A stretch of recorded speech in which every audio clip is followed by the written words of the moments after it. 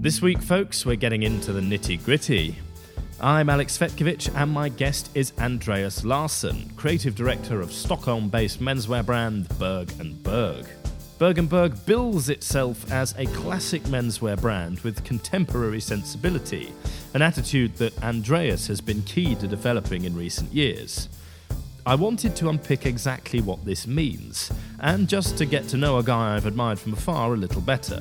I didn't have any particular expectations for this interview, but Andreas proved himself to be pretty damn switched on, and his thoughts on sustainability within menswear in particular made for a bit of a mic drop moment, well worth taking on board. So, without further ado, here's how our chat went down. Andreas, welcome to the podcast. Thanks for taking some time out, joining us in our pokey apartment in Pitiomo. No, thank you. Climbing about 1 million stairs to get to us. It's very kind of you. I'm intrigued to just sort of dive straight in because we've never met before, and this is one of those conversations where I get to learn as much as our lovely listeners tuning in. So we're going to begin at the beginning. What got you into clothes? Where does your passion for clothing come from? It's a very good question. I mean, being a young guy in northern Sweden, it's not super common to take this path in life. But for me, it's always been into design and the color and shape. But then that I got into clothing was not something was super decided from early days. It was some sort of development.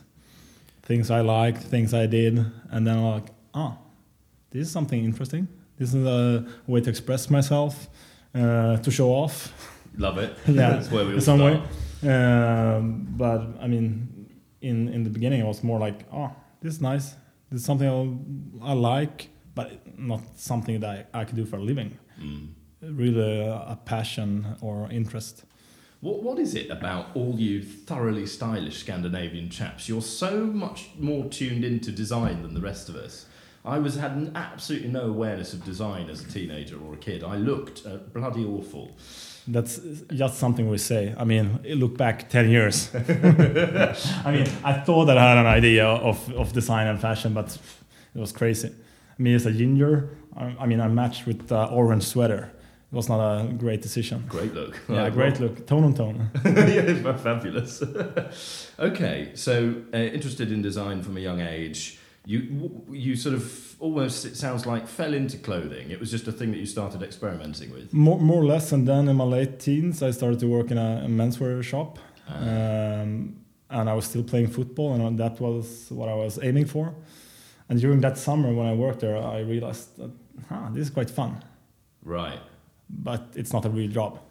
Okay.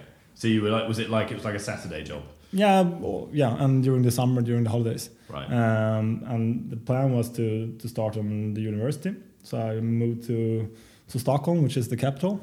I started to study at the Royal School of Technology. Cool.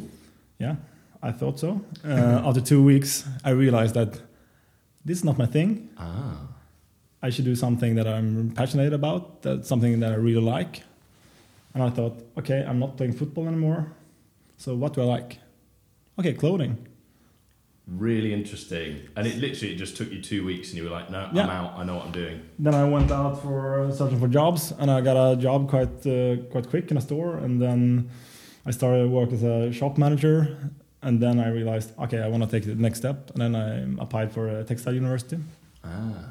Okay. So you effectively went back to uni. Yeah, exactly. Yeah, or back. I'm not sure if I... 2 weeks. You repeated 2 weeks. Yeah.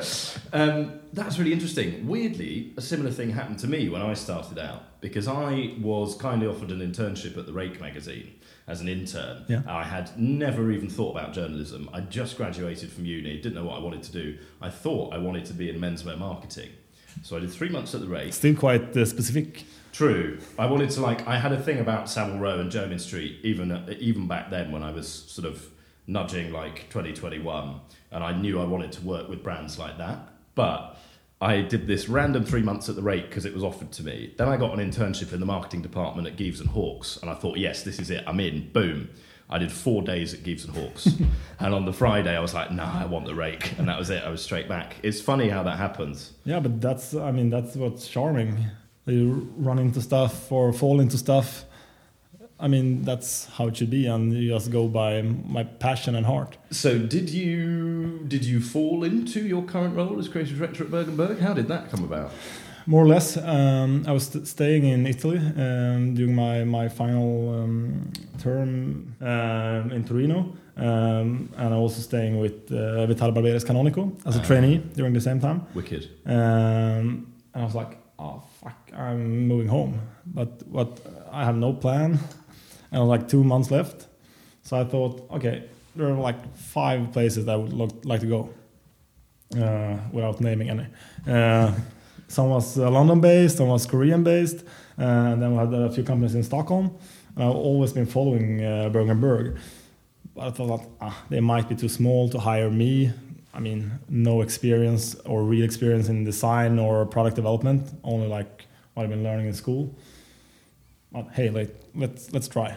Yeah. And Matthias, one of the founding partners, he said, your profile is interesting. We don't have an opening right now, but we'd love to meet you. Well, okay, let's meet. We had a really good connection, and I mean, they start out on private label basis, more or less, with accessories and more simple stuff. Is that how the business started? It was like, interesting. Actually, it started out with a box in Oslo, the Norwegian capital. So like, okay, I'm super passionate about menswear. He was Style Forum nerd, for sure. And he went down here, found some suppliers, and then it kicked off. So you met with Matthias, and he was interested. Yeah. It was a good first date. And then after a while, we kept contact, and I thought, this is really what I want to do. But then I got another offer from a London company. I thought, okay, I need to know if he wants me or not. I can't like turn it down and don't know if I'm gonna get the other one or whatever. But this is my first thing. So I contacted him and said, hey, I understand that you can't hire me right now, like budget-wise and that kind of stuff. But if you like me and my profile, let me know when you could get me started, and I will do it. I will get something else, like paying my bills until then. Okay. And then like 2 weeks later, we signed the contract, and I started like 6 months later. I mean, that's pretty trusting, actually. You were prepared to trust the founders that they were gonna come good on their word. No, but I really thought that this is a nice project for me. I mean, in a good position to develop the brand, and for me to, like, even as a junior person, have a senior role, sort of. Yeah. That's the joy of small independent companies, isn't it? Is you get really hands-on really quickly. So, okay, let's spend a bit of time on Berg & Berg then, because I'm thrilled to have you on, because it's sort of, the brand seems to be having a really great upwards trajectory at the moment. And my kind of attention has been drawn to it recently by one of our former guests from season 1, Jamie Ferguson, who has bought half your collection and is currently rocking around Pitti in it. I love him for that. Yeah. That's the only reason, but no. I hope you heard that, Jamie. So it's really cool. The brand kind of philosophy is a classic menswear brand with a contemporary approach. Can you unpick that a little bit for me? Yeah, I know it sounds like two different worlds. But sort of the thing is, I'm not into the monocle and cone thing. Mm-hmm. It should be a bit more up to date. I mean, it's sprung from classic stuff or traditions, and we respect the traditions, but it's not like a guidebook that we need to follow. For us, being a Scandinavian brand without any long heritage of classic tailoring, I think that's one of the charming things too, that we're quite free to do whatever we like. We take some inspiration from the Isles, from Italy, from US, and then put it together with a Scandinavian touch. Yeah. It's not like, it has to be Savile Row construction or... No, exactly. You can kind of rewrite your own rules, can't you? Yeah, exactly. That's nice. And one of the things that I do really enjoy about the brand is we're going to talk about your attention to manufacturing shortly, aren't we? But it has that sort of unidentifiable Scandinavian minimalism and cleanliness, but there's a real sense of fun that comes through as well. I like the little stories you do on your website and the little photo essays, because the styling is really easy and breezy, and it feels very natural. I'm happy to hear that, because that's what I aim for. Yeah, good. While styling or making the products, but I'm not really sure that what comes out. And I mean, the Scandinavian vibe it could be so much different things, but for me, a lot is like the colorways and the combinations. It's colorful, but not super bright or popping. It's still quite muted. Interestingly, for context listeners, we're recording this in January, and the Berg & Berg sale kicked off yesterday. And I was looking at it, and you scroll through the website, and there are loads of these lovely, fabulous, earthy tones that feel very Scandinavian. And then you'll just go, oh, hello, bright yellow corduroy trousers.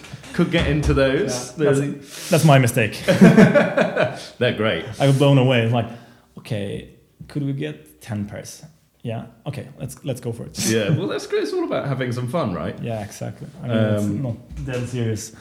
Awesome. So the brand is kind of very, very concerned with the direction that you move in, right? Like, as you've said, it's respectful of tradition, but it's fundamentally fresher. Hopefully. Why do you think that now is the time to have a brand like Berg & Berg gently pushing the boundaries?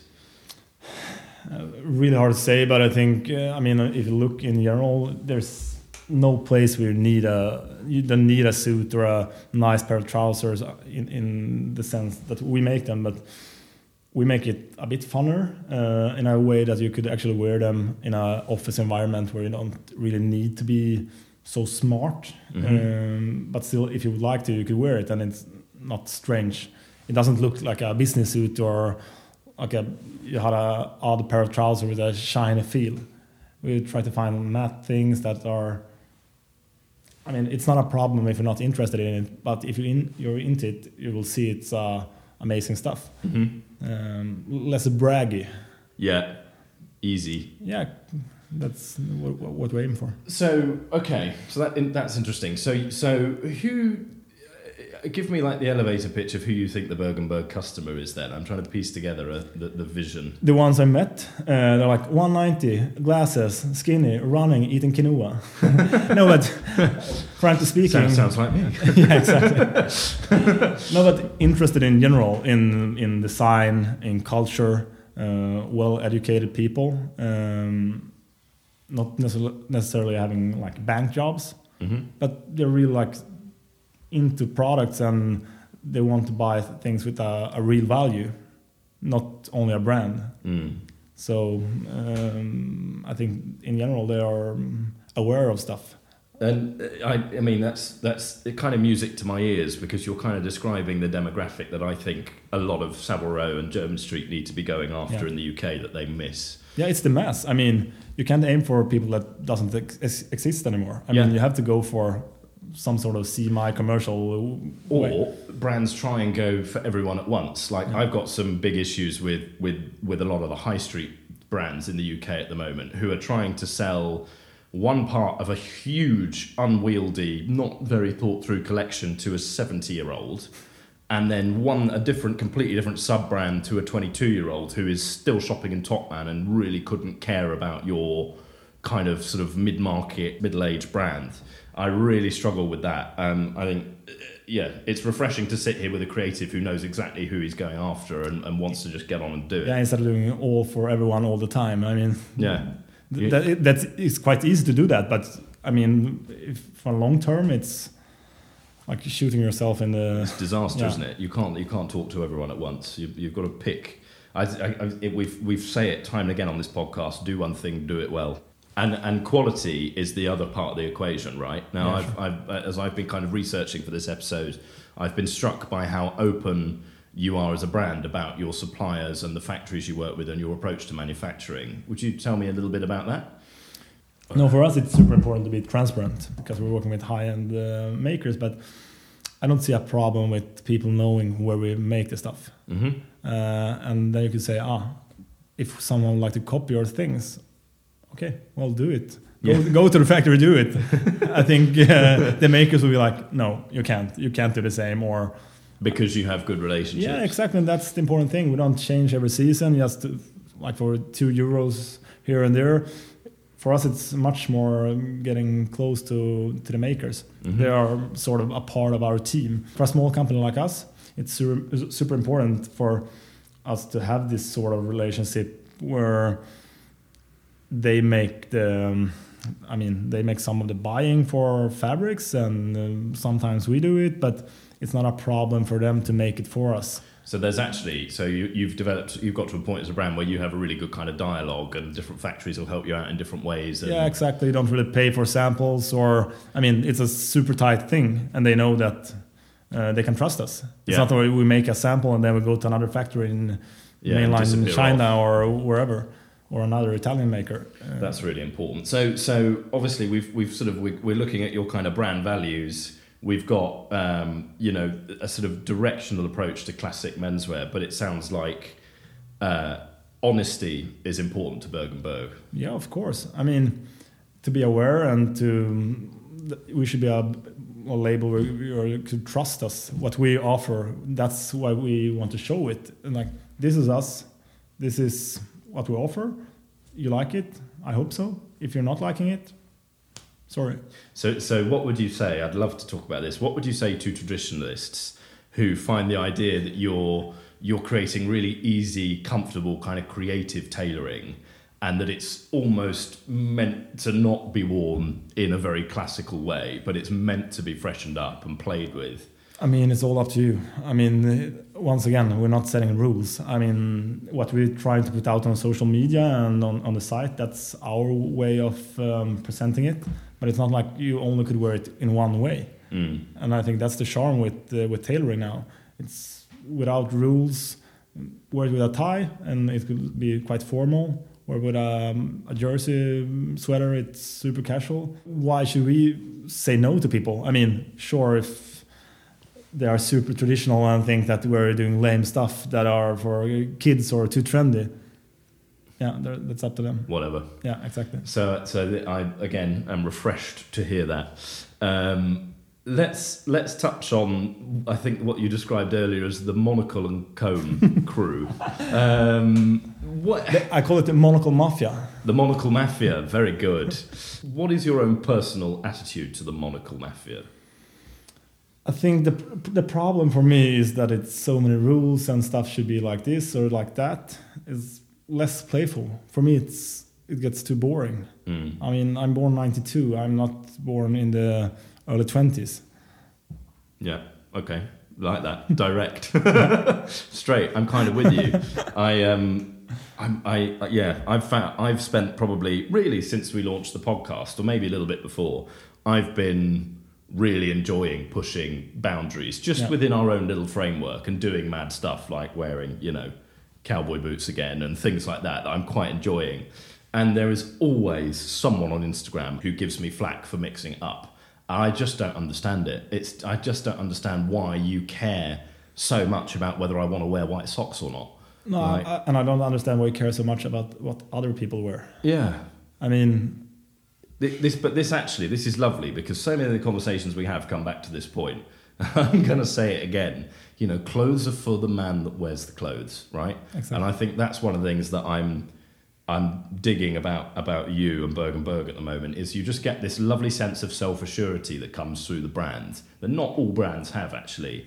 I quite like the we don't care what you thinkness about it. I think that's quite nice. Lovely people, by now you'll doubtless be familiar with this season's sponsor, the luxury Italian shirting mill Thomas Mason, but we wanted to remind you that time is running out to enter our listener competition, whereby you can win 3, not 1, not 2, but yes, 3 brand spanking new bespoke shirts cut by Turnbull & Asser in any Thomas Mason bespoke cloth, and there are plenty to choose from.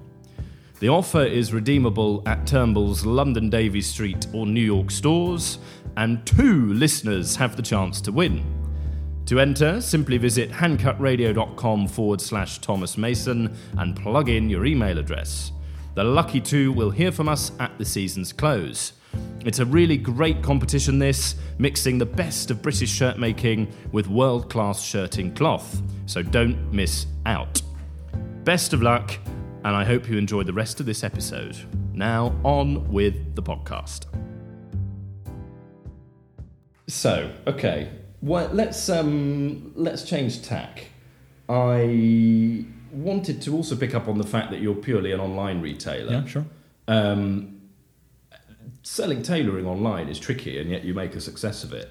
Yeah, it is. I mean, last year we sold not tailoring, but clothing in general to 75 countries. Wow. I mean, we're still a small company, but we have a small mass in all those countries, which is lovely.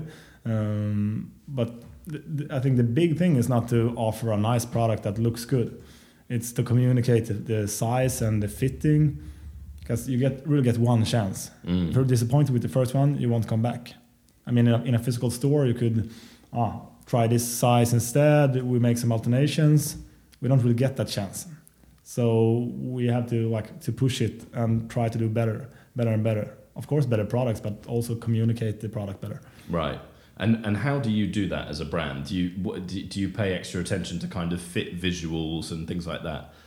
We try to, but I think we have still a lot to learn. I mean, we could do better for sure with measuring guides and all that stuff. Talk to me about how you're wearing your clothes at the moment and what you're liking and not liking. For me, it's now recently becoming a dad. It's even more about being comfortable. Right. Of course, I want to look good, but I mean, I still have a radio face, so... Not at all. I shan't hear of that. You sit opposite me. I'm just trying my best. No, but it's super important for me to be feeling relaxed without looking too relaxed. I mean, it's a balance. If you ask my friends that work in the real fashion scene for like high-end brands, they think that I look like an old man, like the Monocle Mafia. Do they really? Yeah. So they don't see a distinction between how you dress and how a three-piece suit and tie and lapel chain. Maybe they would, but for them, I'm like the old man. Wow, that's interesting. Gives you some perspective. Okay, I think unless you are as into our own little menswear bubble as you and I are, it is quite difficult for people to differentiate from it. We actually were in the Pity this morning, and we had a chat with someone who had we'd never met properly, but sort of knew who I was, and she said to me, "You used to dress very differently, didn't you?" And it was like she couldn't quite figure out was what that was a compliment or. I would like to think so. I think that was another way of saying, God, you used to wear ties and now you look really scruffy. But it was fine. It was lovely. Okay, so comfort is big. Yeah, but also I would like to add on to have, it should be fun. I mean, I choose to work in a creative scene. It shouldn't be boring. And once again, to be able to skip the rules and, okay, black and brown, whatever, it's not super strange, but I could add on whatever if I feel that it's nice. That's interesting, actually, because you are wearing black and brown. You've snuck and that white in. Socks. And white socks, rock and roll. What is happening with the young kids? We've all lost our way, clearly. Okay, cool. So comfort, having a bit of fun, not overthinking it by the sounds of it. No, I mean, it's not like I'm planning my daily wear more than 2 minutes. It's in and out. Right. Changing diaper, changing clothes. Done. Yeah, it's done. But the flip side of that is I find that because I do quite like to plan, I will tend to plan certainly in the working week, because I'm with different clients every day and different levels of formality. I will actually do like a little wardrobe diary, and I'll know what 5 looks I plan on wearing at the start of the week. I find that works really well, but I get stuck in kind of formulas. Yeah. So when I find a look that I like, I'll wear it twice a week for 3 weeks before I have the brain power to figure out something new. And actually, I'm trying to get away from that. Sounds like you're making it a bit more complicated than it is. Maybe that's what I'm missing. Go by gut feeling. This is like fashion therapy. This is great. This is like I'm sat here with a psychiatrist. So what you're saying is you don't plan at all. You just dive into the closet, figure out a vague idea. I mean, if it's a special event, for sure, but for a usual work day, no. That's interesting. Maybe I need to do that a bit more. We've talked a little bit about manufacturing. I wanted to touch on, I think the tailoring block that you're working with at the moment is relatively new. Yeah, it is. And it's new got for this season. Quite a lot of positive attention. Yeah, Tell me a little bit about how that's evolved. I mean, we've been working with the same maker for 2 or 3 years. We've been working with them quite close, and then for this season we developed something that's a bit wider in the upper, a bit roomy in the body, still a bit longer, lower buttering point, something that is not super commercial, but for us it is. That's quite interesting. I think that what's commercial for bigger brand is not the same for us. Mm-hmm. Why do you think that is? Well, kind of a niche customer, and they trust us, which I think is lovely. I think a lot of our customers are aspiring bespoke customers when it comes to tailoring or made to measure, or they just don't want to wait. Yeah, I think certainly the quality of cloth you use is right up there with kind of as bespoke cloth, isn't it? Yeah, exactly. A lot of Fox, a lot of Zegna, and a lot of really good cloth. That's the thing. I mean, like the Johnsons of Elgin cashmere blazer. Oh, that's awesome, that thing. It's lovely, but you can't find that, I mean, in a shop at that price. We're not cheap in any matter, but I think it's a great value. I would say you're very good value from what I've seen. I think it's pretty impressive, your price point. One thing that is interesting about that model is, as you've said, everything is, I'm sort of seeing in menswear, everything's sort of getting slightly lower again. Dropping. Quite a lot of brands are going a little bit lower in the gorge, a bit kind of heavier in the chest. Yeah. Why do you think that's coming in? I think it makes the expression looks a bit less tied up. Right. And I think less like it gets the look looks a bit more or less cocky. Right, it's if just it's that too bit tight. easier. It's too. It's a bit pitty peacock, isn't it? And that's just, of course, one example of how much time you spend refining your blocks and you're working with your factories. Yeah, I mean, even if it looks like the upper wear, like tailoring and outwear is a big part, it is, of course, but the big thing for us is the trousers, which has been super successful. And it's the same, a bit higher, a bit more width. And when we launched our most popular model like 2 years ago, it was crazy. Really? Like, which model is that? Arnold. Arnold is two. It is one inverted. Right. Which is not super common, and one back pocket, side adjusters. I mean, it's something you could find now, but at that time it was super well received, and that when we really felt that we're finding our way forward. And in your own personal kind of career development with Berg & Berg, how many years is it now you've been there? This is my fourth. Fourth, right. So you've had 4 years to kind of let the brand identity and the collection mature, I guess. Yeah, exactly. Have you so got more? I've been like following it, right, maturing during the way, and yeah. And I presume you feel like you've. When did you feel like you hit your stride as a brand, or are you still pushing? What's hit your stride? Hit your, as in you felt like, yeah, we've nailed it. I never felt that we nailed it, but I mean we had some nice launches. I mean, like the raglan coat and the just mentioned trouser. But I always think that you need to develop, and as a person, as a collection, as a brand. So I can't really say that I'm super happy and let's close the book. Fair enough. You want to keep pushing. Yeah, trying to. What's on your list for 2020 then, as we progress through the year? What can we expect to see? We have some really nice things launching now for spring with high twist linen quality that I'm quite proud of. High twist linen? Yeah, it's you can find something similar from Irish linen. Right. But this is made in Italy, so you get a nice soft touch, less fresco-like, but still not a typical linen, not too soft. And it's just it's that sort of nice weighty linen that kind of rumples more than creases. Yeah, exactly. And it's about 360 grams. Cool. Good weight. So and we'll use it for trousers, shorts, jackets, blazers. Awesome. Oh, right. Well, that will be... I look forward to seeing that. And shoes. We're making shoes made in England, which is also quite nice. That's pretty big. Yeah. So now we've been going in 10 years now. Start out with socks and scarves, and now we have the complete look, which is a milestone, of course. Yeah, awesome. Okay, well, I've got a few more questions for you, and I've run around the houses a little bit with this interview, but it's been really enjoyable.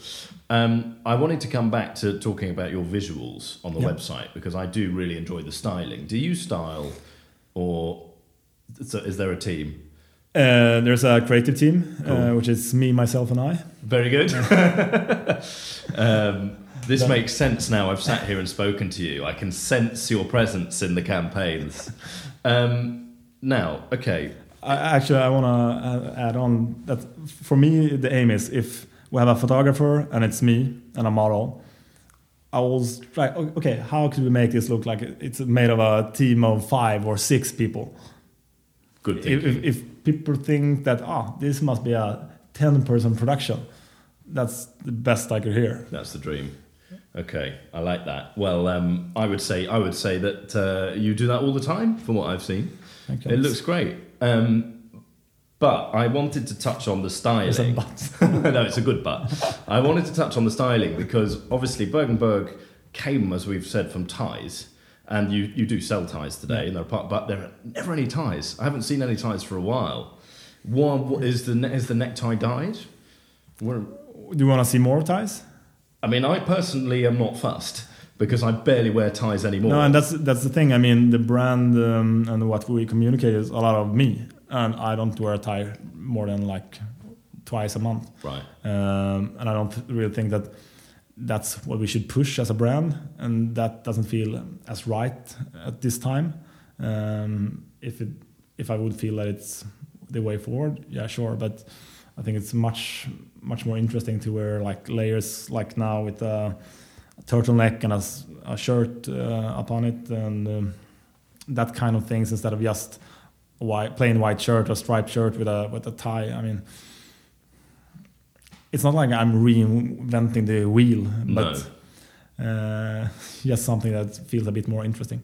Cool. Okay, I dig that because this look I love. Weirdly, we're sitting here. I haven't got one on today, but I wear like overshirts and roll necks all the time. It just seems to work in any kind of context because you throw a blazer over it, you're really dressed up. Yeah, and you get some heat in the neck, and I mean, being practical. Yeah, exactly, and then you chuck jeans on and a pair of loafers or sneakers, and it goes the other way. I think it's a great look. Okay, that's interesting. Is it fair to say that you are very firm in your convictions as a creative and a designer? No, but the thing is, I'm quite careless. Okay. I mean, not that I don't care about our products, but I really don't care too much about what people will say. I mean, the Monocle Mafia, for example. Okay, you don't like me? Sure. A lot of people doesn't like me. But there are a lot of people that I don't like, so... It goes both ways. Yeah, exactly. I love that. And do you think that is a part of the secret of Berg & Berg's success? This kind of... how do I put it? This self-assurance that you know what you're doing works for your customer and you don't need to worry about anyone or anything else. No, I think so, because that's the very nice part of being a e-com brand serving the customers directly. It's not a big shop that will say, we won't buy this, we won't buy that, you should do this. And I guess you get direct feedback because if you put a new product out and it flies, you've nailed it. Yeah, exactly. If you put a new product out and it's a little bit slower than you were hoping, then you know to readdress that, right? Yeah, for sure. And that's also like we made a pair of denim now in Sweden this season. So made in Sweden, denim out of Japanese fabric. Great. Which was lovely, and we sold so well the first day. And like our common friend Milad was so excited. Okay, I'm from Gothenburg. The denim is from Gothenburg. The fit is great. Okay, continue. Yeah, do more. Give me more. I love it. I think that's a really nice kind of closing maxim for all our listeners as well. Is of course you are speaking on behalf of a brand, and we've been exploring the brand, but things when it comes to clothing seem to work out best if you just don't care too much. Yeah. Care just enough. Care just enough, and I don't mean in a douchey way, the thing that do not care about what others think. But I mean, it's your clothing, it's your style, it's your expression. Do it your way. Love it. We could very easily end there, but I have one more question for you. Yeah, sure. We've talked a little bit about the kind of the things that you're responding to personally in menswear at the moment, and it's comfort and it's layering and it's keeping it easy and it's having fun with the suit. But I just wanted to make sure we don't miss anything. Are there things that you're liking or not liking in menswear right now? Is there anything you want to really go for or challenge, or in terms of style or in general? Style, the industry, I think whatever. One problem in general, and I know that's something you've been talking about in the show, but the thing about talking about the high quality menswear as something good for the environment, which is kind of bullshit. Yeah. Frankly speaking, I mean, nothing in this business is good for the environment. It could be less bad, and that a lot of brands are using this in their communication is something that I really don't like. You don't dig. You don't trust it. No, but I mean, you make something good. We do nice stuff, and we know that we care about the makers and their stuff and our stuff, but still, we're not making something that will save the planet. No, you're still using resources. Yeah. So, do you think there's a solution, or do we just have to accept that if we're interested in clothes, we're going to have an impact? We're going to have an impact, and then you could compensate in other ways, I think. Instead of like talking about buying less and buying better. Because if I talk to you or who else in this business, it's no one that buy less. Everyone has so much stuff. I'm so glad we've met, and I applaud you for saying that on the podcast, because it's something I've really struggled with since we started to talk to brands about sustainability, because there are some brands out there, particularly brands that we've had on this podcast, who are doing an amazing job of trying to be as efficient as they can be. Yeah. But you are completely right in saying that it's not good for the environment, it's just less bad. And you're also right to call someone like me out and say, are you really going to buy any less? Because God, sorry about that. I'm trying so hard, but I just bloody love clothes. So we need to move the conversation on, and perhaps this podcast can help and say, what can the menswear industry do elsewhere to offset its carbon footprint? Maybe that's how brands and individuals like me need to start thinking. I mean, I don't know. I think we need to spend a lot more time thinking about that. But thank you for such a fascinating closing thought. Andreas, thank you for coming on. Really, really interesting conversation. We went around the houses a little bit, but I think there's a lot in there for us to go away and think about, and I'm sure our listeners will have enjoyed. So thank you. Thanks for having me. Gosh, wasn't that interesting, eh? I was fascinated by Andreas's pragmatic approach to the state of consumption today, and I admired his honesty. Props to Berg & Berg, I say. Thank you as always to Birch for producing this podcast, and to our sound editor, Joe Boyd. That's all for now, but we'll see you back here very, very soon.